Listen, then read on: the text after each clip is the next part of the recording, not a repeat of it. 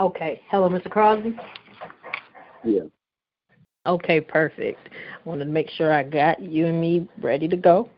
So I remember we last stopped off to where you were in. You had moved into like maybe being like 13, maybe about maybe 15 or so. Mhm. Okay. So at around 15, well, at what age do you remember being introduced to um, like alcohol or any type of illegal substances or addictive substances? Uh, Between 11 and 12. Okay, so we need to go back. Okay, what was your first memory of being introduced to either one of those, and which one came first? Well, although we came up in a close knit, pretty much at home. Um, my parents were real good parents, and they like to entertain, and they would give like weekend on the weekends every now and then they would give get-togethers for for relatives, and they would come over and drink, play cards, dance, dance by my father's piano music, organ music, or whatever. And at that time we wasn't able to mingle with the older, with the grown-ups, so they would make us stay in the basement and another part of the house. But then as we got a little older, let me back up. That gave me the opportunity to drink some of that beer that was left, because we would clean up the house, so to speak. Mm-hmm. And that's when I started sipping on cans of beer. Mm. Yeah. Okay. Mm-hmm. Okay. Was it just you? Yeah, it was just me. Yeah. It was just you? Mm-hmm. Okay. Yeah. And then what do you remember it feeling like when you first started drinking alcohol? It was a real funny feeling, warm, good feeling, giggly. Okay. Okay. Yeah. Mm-hmm. So was it always just kind of beer for you? Like from there, did you start trying to figure out other ways that you could get beer or alcohol? Well, of course. Well, this is 13. I was enrolled in junior high school, so that's when I started getting around some more uh, um, different types of friends. I lost interest in school, Okay. and when I would want some beer or wine or whatever, we would get me and my buddies would get an older person to go in the store and get it for us. Okay. Okay. Yeah, we would pay them to go in the store and grab us beer, wine. Were they all always just like, well, did you ever have anybody try to tell you no? Or were they just like, okay, whatever? They just went and got it? Well, yes, some would say no, but for the most part, we would keep on until we got somebody to do it for us. Okay, okay. And you said that was around age 13, right, or so? Well, the experiment with the beer was up until around 13, and then once I got in the 8th grade, started drinking wine, and we started getting drinking before I would go to school. After I would go to school. Okay. Yeah. Okay. So, do you remember what it was like? How did it feel for you waiting for those people to come? Like the people that said, "Okay, yeah, I'll go get it for you." How? Do you remember what it was? Did you guys feel like a rush doing that, or what was the? Can you describe what the feeling was like? Waiting for somebody to go and get it for you. Well, it was a happy feeling because we wanted to drink. Okay. Okay. Yeah. So once you did that, like around in the 8th grade or so, um, what did it graduate to as far as the type of alcohol you drank? Was it always beer, or when did you? It quickly moved to wine. MD 2020. Oh, Mad Dog 2020. Okay, Man, y'all. heard about that. Okay. So then tell me, as far as the Mad Dog 2020, did you feel a difference with that when you started drinking that? Like, was it Oh yeah. more of a buzz? Oh yeah. More of a buzz, more of a an aggressive type, uh, false courage type thing. I would get, um, I would get false courage. I would do things that I normally wouldn't do.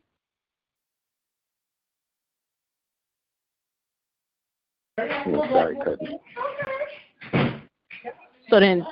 So tell me, when you decided that you wanted to move up, was that something that you were you ever nervous as to how you started to feel when you drank? Like, what kind of person did you turn into when you started to drink?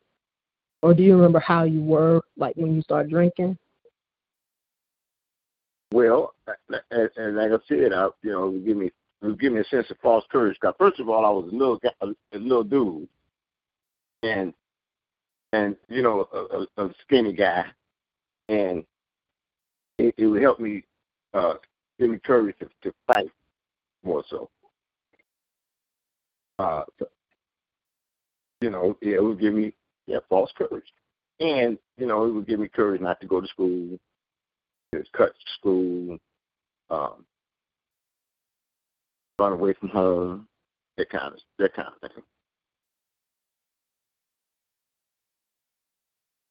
How often would you, like, start cutting school? Like, when did it get to be like many days in a row? Or how did you, what was your earliest memory of you cutting school? Do you have, like, any specific day you remember? Not a specific day, but I 8th grade. 8th grade. You just I remember started during cutting that school a time. lot. Did your parents Excuse ever me? find out that you were cutting? Oh yeah, oh yeah, yeah. Okay. Okay. That's What happened when they when found out?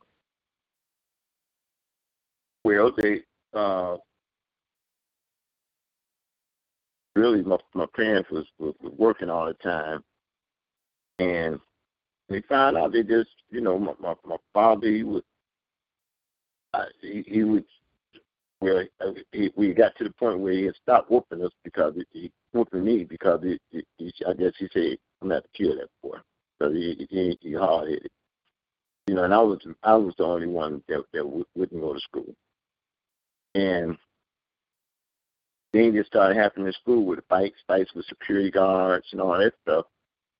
So my parents just kind of like not washed their hands. I don't want to say they gave up on me, but I don't know why. Really, they was coming running back and forth up to the school about me and stuff. And then I guess long as I would come home sometime, it was okay. Because my father, he was working 2 jobs. My mother was working 2 jobs, so I kind of like eased around it.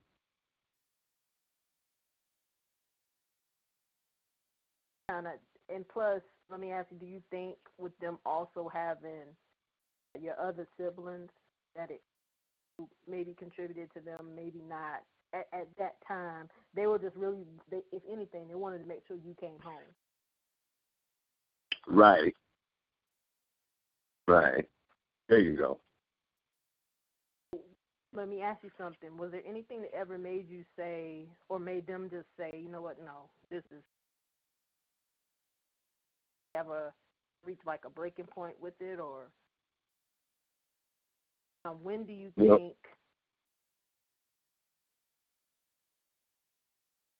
Oh well, my father got to the point where he was threatening me with, I'm gonna let those folks downtown take care of you. That's what he would do. That's what he would say. I'm gonna let the white folks take care of you. Yeah.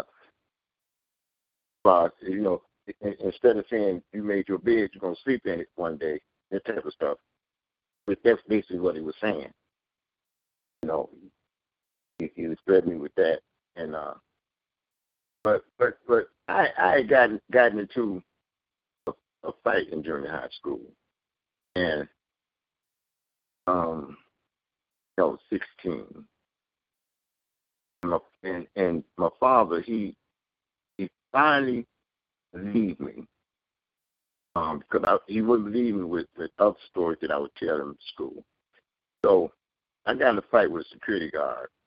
I was 16, and my father, and they kicked me out of school.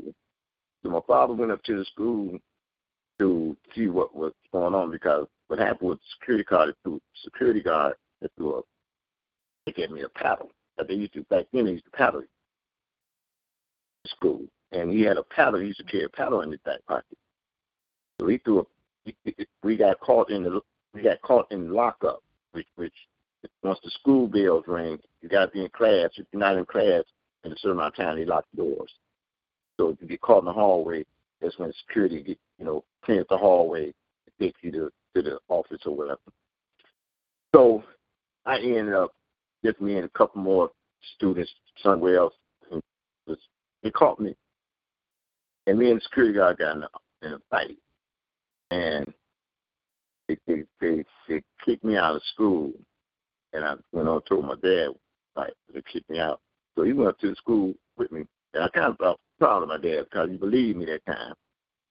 And so my father, when we went to the principal's office, he was like, well, I understand is who threw the paddle at my son?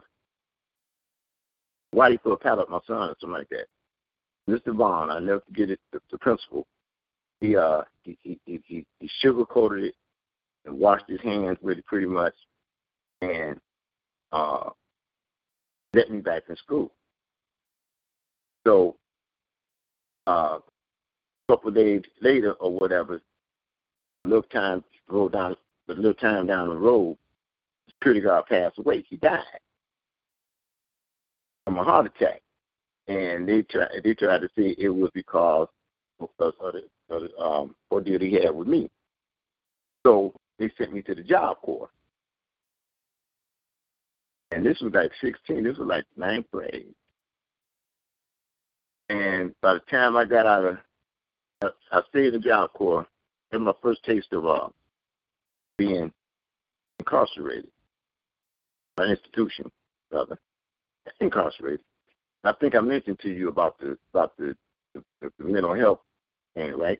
Yes, you did. Yeah, you told me about the mental health. Well, they took you to they basically took you and had me evaluated. To be evaluated. Right. And so when I get out, when I come home from the Job Corps, which I stayed in there about 30 days, and my parents let me come home. I guess out of some constantly being embarrassed about not answering to where their son was. I know that's what it was. We had a lot of aunts and uncles, and like I said, they used to get togethers and stuff. So everybody probably wants to know what I was. Our parents do. They try to take up for their kids and make up stories and stuff. So my dad let me, they let me come home. I was to Indyburg, Indiana. When I came home, I was about to turn 17. And I got enrolled in Glenville Senior High School. I don't know how that happened. I really don't know how that happened. And I didn't stay there a year. And I got kicked out of Glenville. I know I'm taking it a little too fast, but I got kicked out of Senior High School in 72. And I was 17. Just turned 17, and an ad popped up in the paper. and hiring for the railroad. And I ended up getting a job at the railroad. And at that point, my parents were proud of me, because I got jobs, it's a good job. And, we were going to, like I said, my father, he was getting up in the mornings and his sons and having coffee and reading the newspaper and stuff like that. And things, got pretty good for a while. Then when I got out of the railroad, that's when I got introduced to hardcore drugs and all we did like to shoot dice, but it was bigger crap games in the locker rooms at Penn Central Railroad. And I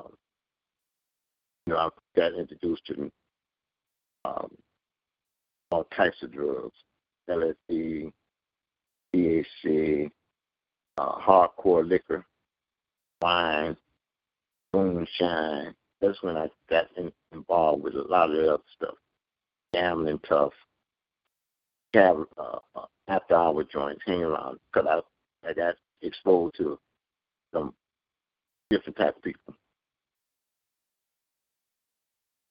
Mm-hmm. But I know you was still in junior high school, but I took you a little further. But we can go back to 14. This is good. So with you having to fight with the security guard and got put into Job Corps, what was that experience like for you? Job Corps. How did that, can you think of any memories from Job Corps or how it made you feel being there? Oh yeah, it was. I wanted to come home because it was. Oh, right. It was an old army. It was like we lived in like barracks, like it was an old army base, and I had never been around a bunch of boys or men like that. The only guy that I ever slept with is my brother. Shared a bedroom with is my brother, and we had separate beds. But and my uncles, when we used to go down to my grandma's house in the summertime and spend the night, those are the only guys I ever slept around. When I went to the Job Corps, it was hundreds, and I wanted to come home. It was kind of scary, but I got acclimated to it because I ran across a couple of guys that was from Cleveland in my neighborhood that I didn't know that got sent there. And oh wow! I think some things go on there that it was kind of crazy. It took you. It kind of was like a shock for you to see that type of thing. Certain things go on. So just to kind of keep it, just to kind of see what you mean. Are you meaning like things where other people that were there were being abused, or where they were doing things you normally wouldn't see people do? Right, absolutely.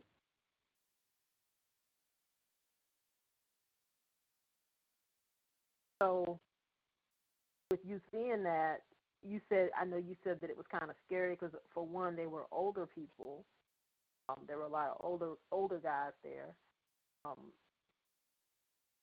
What else? Like when you when were you able to come home? Was you just done doing? I guess did they have you do because I'm not sure how Job Corps works, but you tell me how you were able to come home. Well, I wrote my mom and dad a letter. Okay. And you wrote them? Yeah, I wrote my mom and dad a letter, and they said no at first, but then I threatened to leave. I was gonna go AWOL. Now I'm way up in Indyburg, Indiana. That's wild. And I'm 17 years old, almost. So, that was was talking about hitchhiking from there. I ain't never hitchhiked in my life. And Okay. and then I was influenced by some guys from Cincinnati because see they would talk about going AWOL too. So I was like, well, they go AWOL, I'm going AWOL too, and I don't know where I would end up. But yeah, but my father they gave in and let me come home. Mm-hmm. So let me make sure I understand. So the way that you were getting ready that you were able to go home was because you threatened to go AWOL. Yeah, because I told him I wanted to get out of here. I wanted to go home. So, and like I said, my father really. I think my mother. I don't know which one really. I think they had to have a discussion because I was. They probably was saying, well, you probably better off where you at because maybe you might make something about, might come up with a trade or something. So that was the purpose of going there. But I guess they have to elaborate on it, talk about it. And like I say, it kind of like slows the embarrassment down too because I believe my parents. So we come from a proud home. They did pretty. They did pretty good with their kids. So I was really just like a embarrassment to the family at a very early age. And I guess that kind of like eliminated the fact that they had to continue to make up excuses where I was. So that's, I think that had something to do with it too, for real. But for them making their decision. They didn't tell anybody where you were really at, like certain people. They just basically said, they were making excuses for where you were or just saying you were different places. Right. Right. So they had right. My mother, embarrassment about you going there. Right. And my mother did that for years, and until I got really grown, and people really knew. Like when I would go to the penitentiary, stuff like that. But Larry, you doing okay? I'll probably be in the joint or something. But yeah. So I want to jump to when you got out. You remember what it was like when they came and picked you up from Job Corps, or when you were home? Yeah, they came and picked me up at the bus station, Greyhound bus station, and all of us were smiling. My dad was glad to see me. Mom was glad to see me. Mm-hmm. We're glad to see you. So then, as far as what you were doing, and I know why they sent you there. But how did things go once you got out of Job Corps? Because I know you said that you went to senior high school after you got out, if I'm not mistaken. Right. I got home. We got home, and I think maybe my parents talked to me, and I, made my promise that I'm straighten up and all that, and I went and enrolled in senior high school, Greenville High School, and I just said I went through school, through the front door and out the back, and oh yeah, and if there was a crap game out there in the parking lot, I did that. But anyway, I got rescued. God did something miraculous for me when he got me the job at the railroad. And they carried me for quite a while, until 84, until my father passed. 81. Well, I lost the job at 84, my father passed in 81. No, okay. I lost my job at 81. In 84? 81. The same year my father passed. So and I had my first daughter. Oh, yeah. Oh yeah, too much drinking and drugging, not showing up, and the union ain't got to the point where they just couldn't help me no more. They saved my job too many times. After 6 years. They were just kind of over at that point. Oh yeah, oh yeah, oh yeah. And see, back then they wasn't sending you to treatment facilities and stuff. I know the railroad was.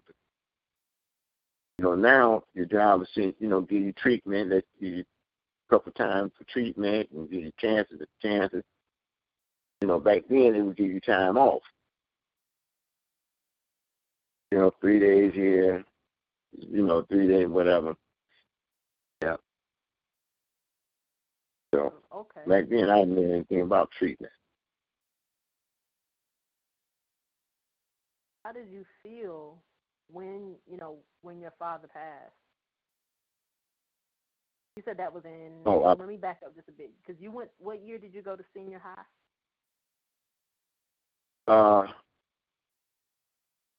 70 was 72 because I got kicked out in 72. Or maybe the end of 71, between 71 and 72. Yeah. And then you said you had worked at the railroad up until about 81. Yeah. From 1974 to 1981. How did that impact you when you lost your dad?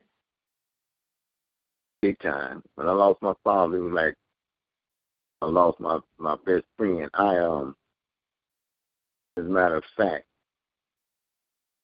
I had a resentment towards God behind that. I mean, I was devastated. And back then, some people were saying when my father died is when Larry really started going the other way. People say that's what they saw. I got bad, but see, they didn't know I was dangling it, but I was giving and dabbing with that type of lifestyle anyway. But they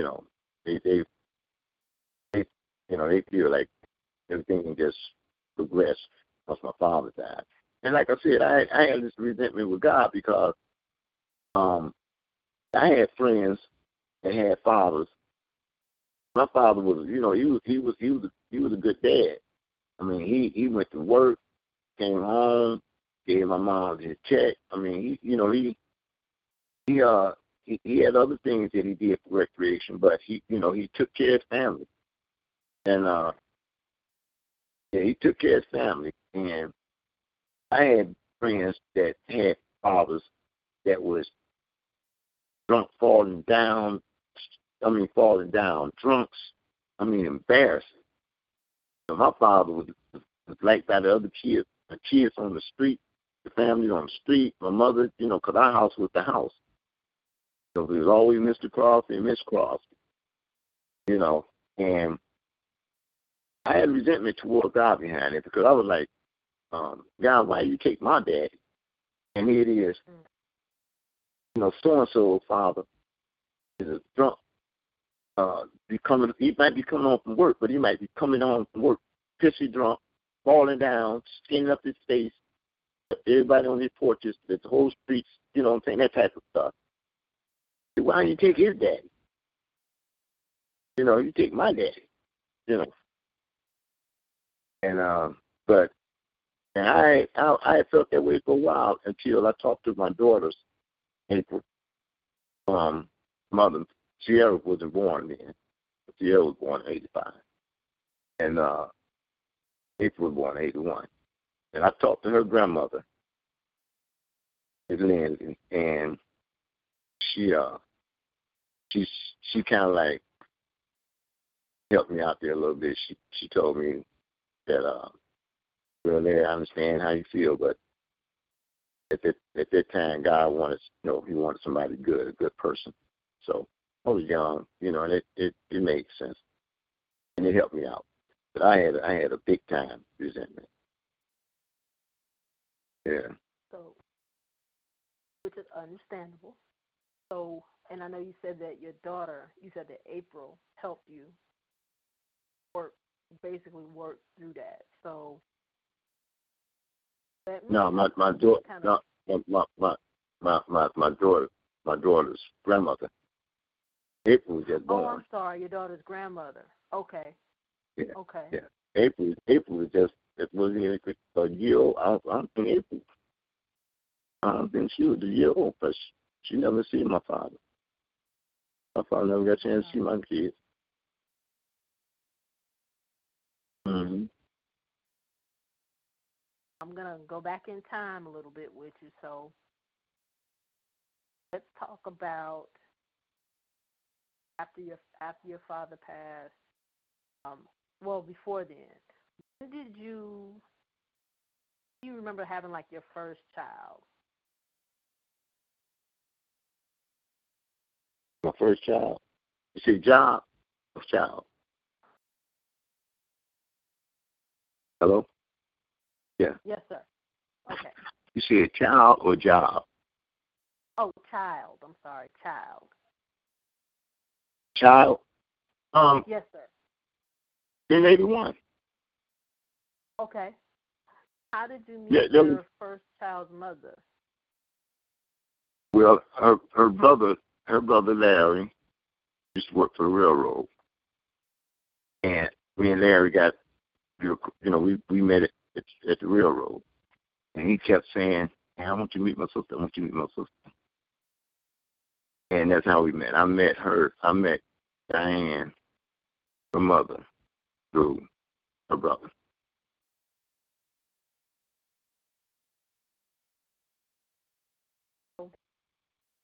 You met her.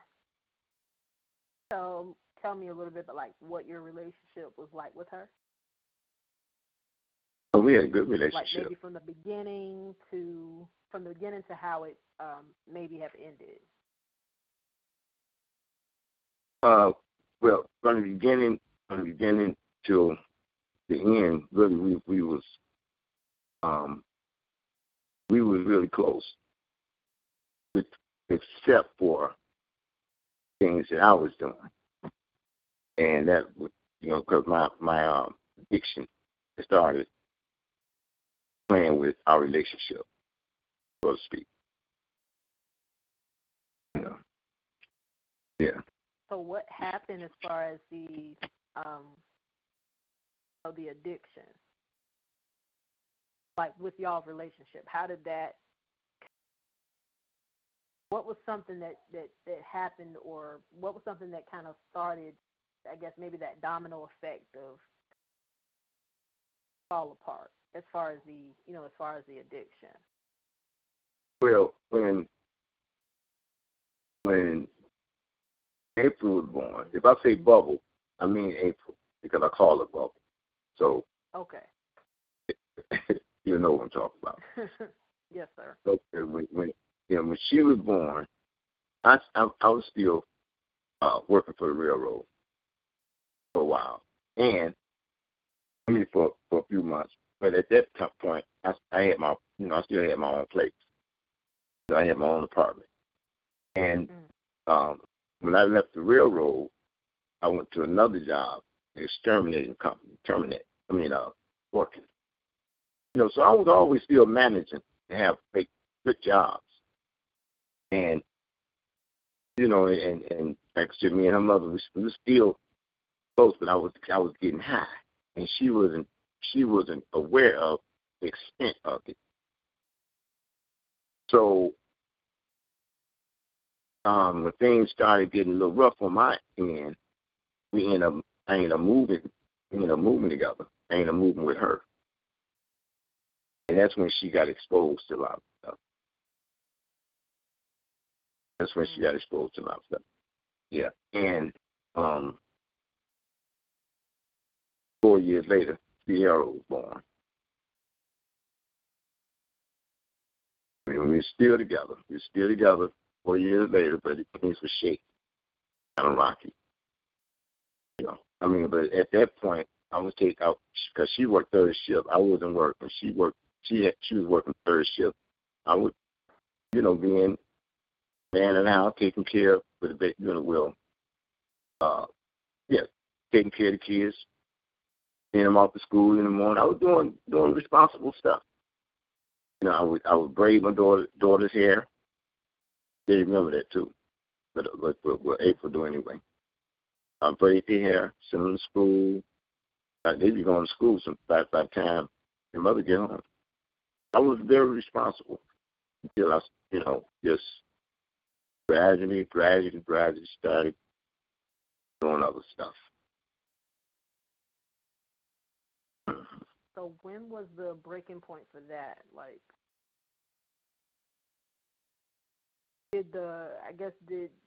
when did you end up going to after you started having kids? Well, that was after. That was afterwards. After we had broke up, and I was, let me see, as we broke up, which way did I go? I know she moved, and I moved. Yeah, I went to living from pillar to post, and then I started experiencing homelessness. That's when I started being homeless. Because at that time, I had which was around 84, 85, before we had split all the way up. I had started using drugs intravenously. Yeah, and she cocaine, and she and mixed with her heroin every now and then. And she kind of figured some things out, and once we broke up, instead of me going trying to get some help, I just started hanging, just doing my thing. So as far as holding on to a job and all that stuff, that was a no. And dope wouldn't let me do that. So now I'm hustling in the streets and doing, and being homeless, living in different homeless shelters, things of that nature. With you homeless, what was do you remember what may have been the hardest thing for you about being homeless? Like the hardest thing. I know there are some things that, I know it's not a good thing at all, but what was the hardest thing about you being homeless? Not having my own place to lay my head, and it was a slow adjustment, but once I got comfortable with my own skin and started hanging out with the homeless crew and thieves and crooks and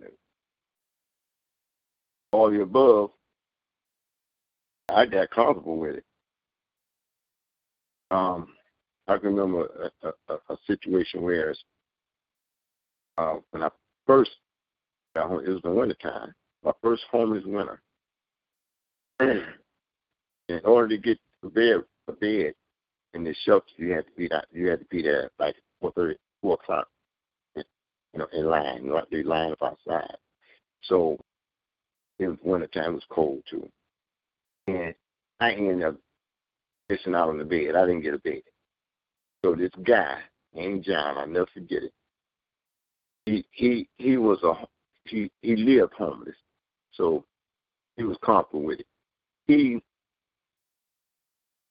gave up his bed to somebody else so he can show me, so he can hang out with me and take me somewhere. So we went, where did we go? We went where he called his stick, left in a box or something. And that was my first humiliating experience being homeless. Yeah. Then I would then I learned about different places like the Salvation Go Army. ahead, Mr. Crosby. I'm sorry. Yeah, then I learned about different places to go, churches. I stepped in a monastery plenty of times. Cut out. I'm sorry. You learned about what? I learned about the places to go to. Okay. They used to have they had shelters called different sites. So I would go to the site, or I would go to this monastery and stay until I got myself back, back to life, I guess. So got rested, and I would stop going there and go for another run, hang out in the street. Sometimes it was so bad I was. Once you became Go ahead. homeless, now you know the different places to go. What was the turning point for you to say, or was there a turning point? Did things go from there to what? Yeah, it went worse, because that's when I started catching cases, felonies, and the judicial system, they started off with giving me probation after probation after probation. That's when I first got affiliated with AA and NA, because when they give you probation, they give you stipulations. You have to come drop urines. You got to report to your probation officer a certain time a week, and you have to do a certain amount of meetings and get a paper signed. So that's when I got really affiliated with AANA. But then that was too much for me. That was too much responsibility, which I stopped doing it. And I called another case, robbery or petty. I committed a crime. It was a felony. That they couldn't do nothing else for me. That's when they sent me to the penitentiary. But hold. Let me back up a little bit. What happened when my homelessness,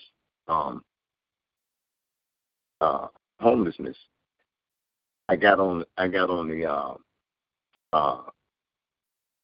housing list, CMHA housing. That's what happened. And they happened to call me. They happened to call me. But they sent a letter to my mother's house, because that was my mailing address. My mother said, "Well, you got a letter here from CMHA?" They gave me an apartment in the project. And this was in 1990.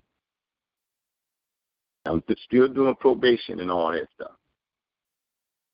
And now I got my own little apartment in the projects, but I'm still doing my thing. And my device and stuff, they came to kick my door in. And when they took me to jail, they raided my house. They took me to jail. That's when I did my first bit in 1991. That's when I first went to the penitentiary.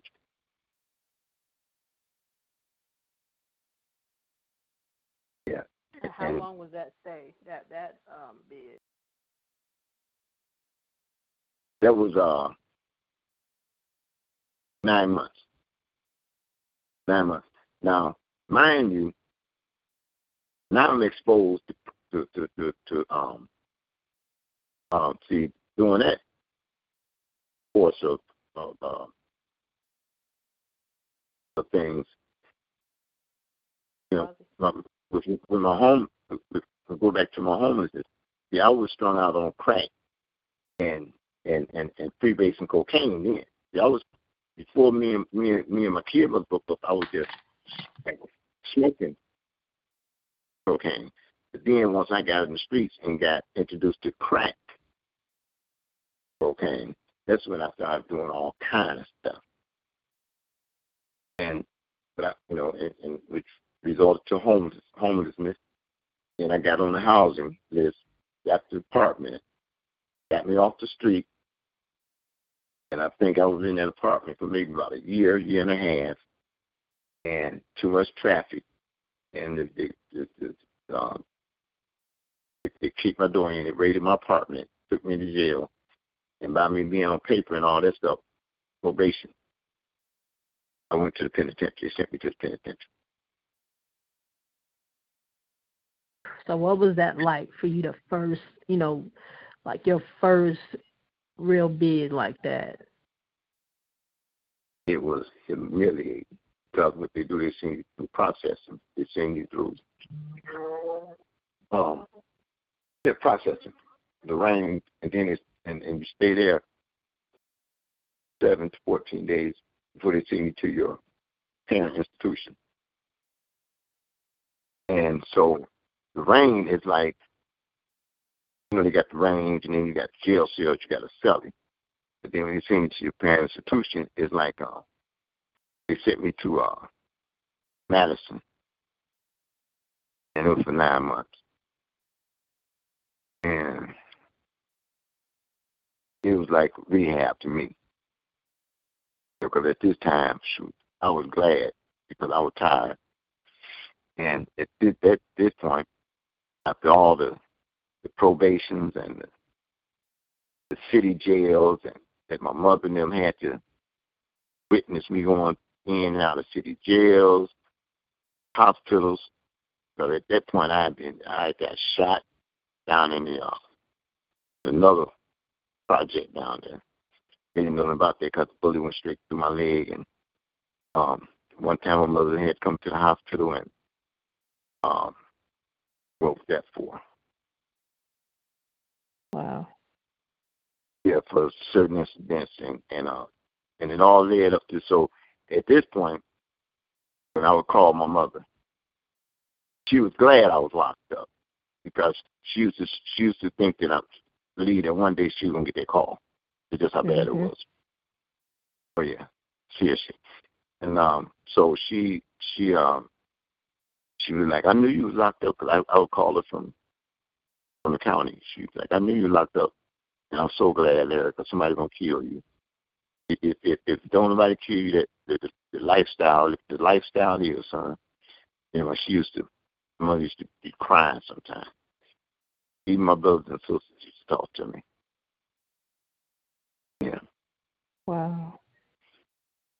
Yeah. So yeah. No. I wanted to know. So I know you said that was like your first stint. So how long? Do you remember when you came home and what that feeling was like? Oh, when I came home, I got to go to my mom's, and but she was glad to have me. Her baby boy. She knew that was. She just knew. You know how mothers are. So she just knew that was it. Her son got his. He learned his lesson. That type of stuff. And at that time, my kids, I was just seeing my kids, visiting my kids, whenever I could, and because she was in another relationship at the time. I think that's when she had met the other guy, and so there was no getting back together. We was done. The first time we broke up there, we never got back together. So, and so anyway, I came home, and my mother, she was glad. She fixed me a home cooked meal, and let me see what happened after that. Did I get a job?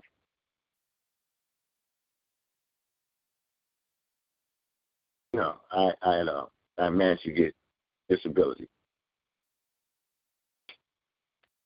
Okay. Which kept me. Yeah, I managed to get disability because I'd been in the penitentiary. They were giving me disability for that back then, and drug addiction. Oh, wow. Yeah. That's pretty good. Yeah, so I qualified. So, okay. So you said that they had gave you treatment there too for, for the addiction. So. Treatment where? Oh, I'm sorry. At the penitentiary, the stint you did, or was that where they gave you just disability? Yeah, I got disability when I got out. Didn't give it to you me got it when you got out. I'm sorry. Yeah, I was about to say, wait. Okay. Yeah. So. Yeah, So tell me, and I'm not going to try to keep you too long, but I do want to ask you just a couple more questions. So tell me, when you started getting disability, remember how old you were when you started getting that? I thought it was in 92 or 93. How old was I? Well, that's all we need right there. That'll be good enough. That 92 or 93, we'll figure that out. We'll figure that part out. Did it take a long time for you to get your disability, and do you remember what the process was for you? It didn't take it didn't take that long because I qualified. Mental health issues, from being in the joint and my past. So, I qualified and and being a alcoholic and drug addict, substance abuse. And that tied in with the mental health too. Addiction and mental health. Okay, so it didn't. Yeah, you said it did not take long for them to approve that. So, right. Once you got out, do you feel like, and started getting disability? Do you feel like things got better, or did things for you feel like it got worse? Well, things got better for a minute, and but I stayed sober for. Let me see. That's as long as I had been sober. That 9 months that I did was as long as I had been sober. And since high school. Wow. Really? Yeah, a 9 month stretch. That's as long as I've been sober. Yeah. Because see, at that point, I'm trying to remember. I know I'd been to a lot of detox, but I had never been to treatment. So, that's as long as I've been sober, that 9 months. So, I thought I had it licked because in the joint they had AA and NA. And I was just going through the motion. I was just doing some NAA meetings, Mm-hmm. And just to satisfy the judge, really. I wasn't serious. And so the judge can, be satisfied. And so I come home. I move my mom's. She was so glad to have me a baby boy. Baby boy and all that old good stuff. And like I said, she just knew I had gotten it together. Wanted for me to break her heart again. Yeah. So how did you feel? Go ahead, I'm sorry. Go ahead with the question. Oh, I just wanted to know how did you feel, like once you, just looking back, how did you feel knowing, that you have broken her heart? Did you ever feel, did you ever feel any type of guilt behind that, or how does that make you feel now? Or do you think about it now? Oh, of course, although my mother passed on, but that's part of my story. That's part of my story. At the end, because there's a good end to this story. It's like a love story. It's a very good end to this story. And my mother, she wasn't the only one hard. But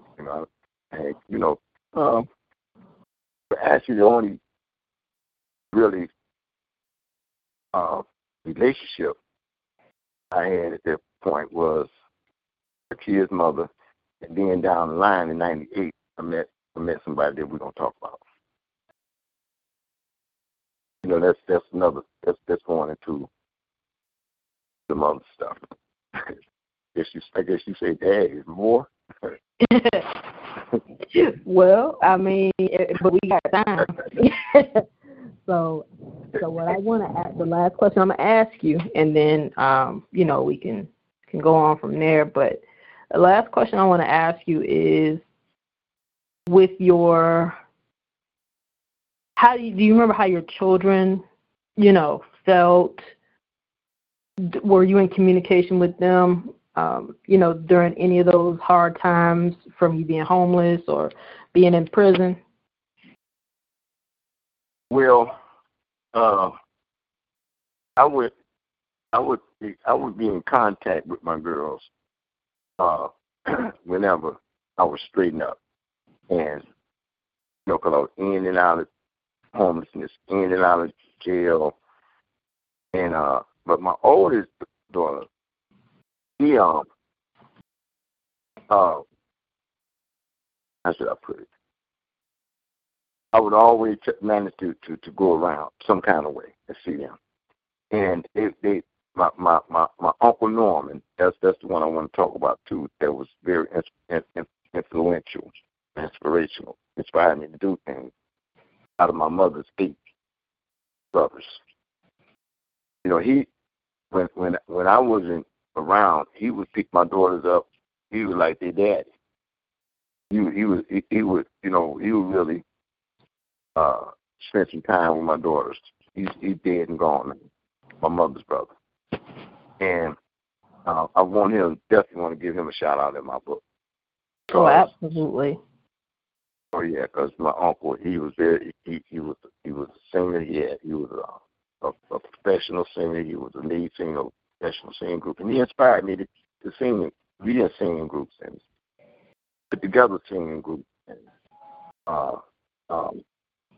without talent. I used to do all that stuff, but it was always little something involved with drugs, alcohol. So it would never let me complete anything. Yeah. But I mean, I was blessed with talent. Other than boxing, like I say, I played instrument. I hadn't, until I had my throat operated on, a vocal cord, but I, beautiful voice. I mean, it was a lot going on before King Alcohol and King Drugs got a hold of me. So.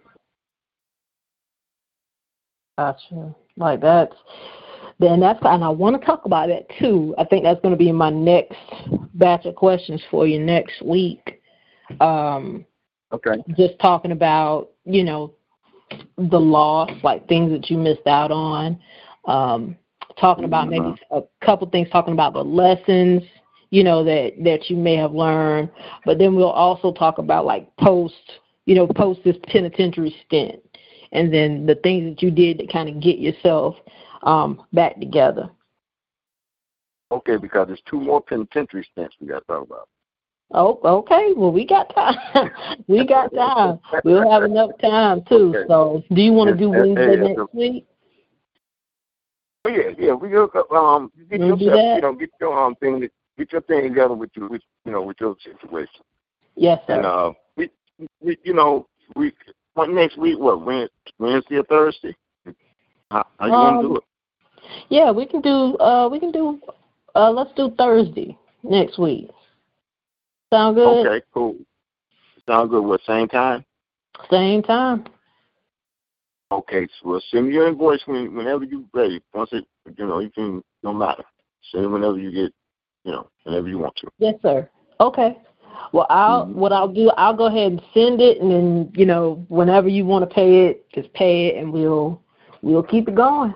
We got after that Okay. we'll have one more meeting or one more interview, and then me and you'll have a. Now, go ahead. Oh, go ahead. No. What was your question? I was going to ask you if necessary, if need be, can I ask for another interview or two? If you want, you can definitely do that. Yeah, that's perfect. I think we'll have time, but I want to make sure we get everything in this book that you want to talk about. So if we need another one or two, we can do that. Okay, because because my objective is, I want my reader. This is really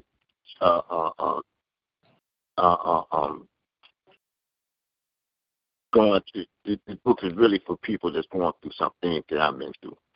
Hopefully it can change their life. Yeah, that's why I want to try to come up with it. That's my main objective. Okay. And I want to try to find me a good topic to put on the front of the book. So, catching it. Okay. And me and you will have another meeting too, just to talk about, what we're going to be doing as far as your cover, and as far as like any pictures you may want me to use, anything like that. Okay. Okay. How about an introduction? Will we put an introduction in there? Yes, we will. Yep. So you tell me if you, however you want to put that together, if you want to write it and then I just, spruce it up and package it, up to you. Okay, sounds good, Tammy. Everything will be included with that. You're so welcome, and thank you for your time this evening. Okay, I'm just so excited. I'm so excited about this. You only can imagine. Well, that makes me happy. I'm glad you're excited about it because, that means we moving in the right direction. So, and again, I thank you too for your courteousness, and just being you. So I appreciate you.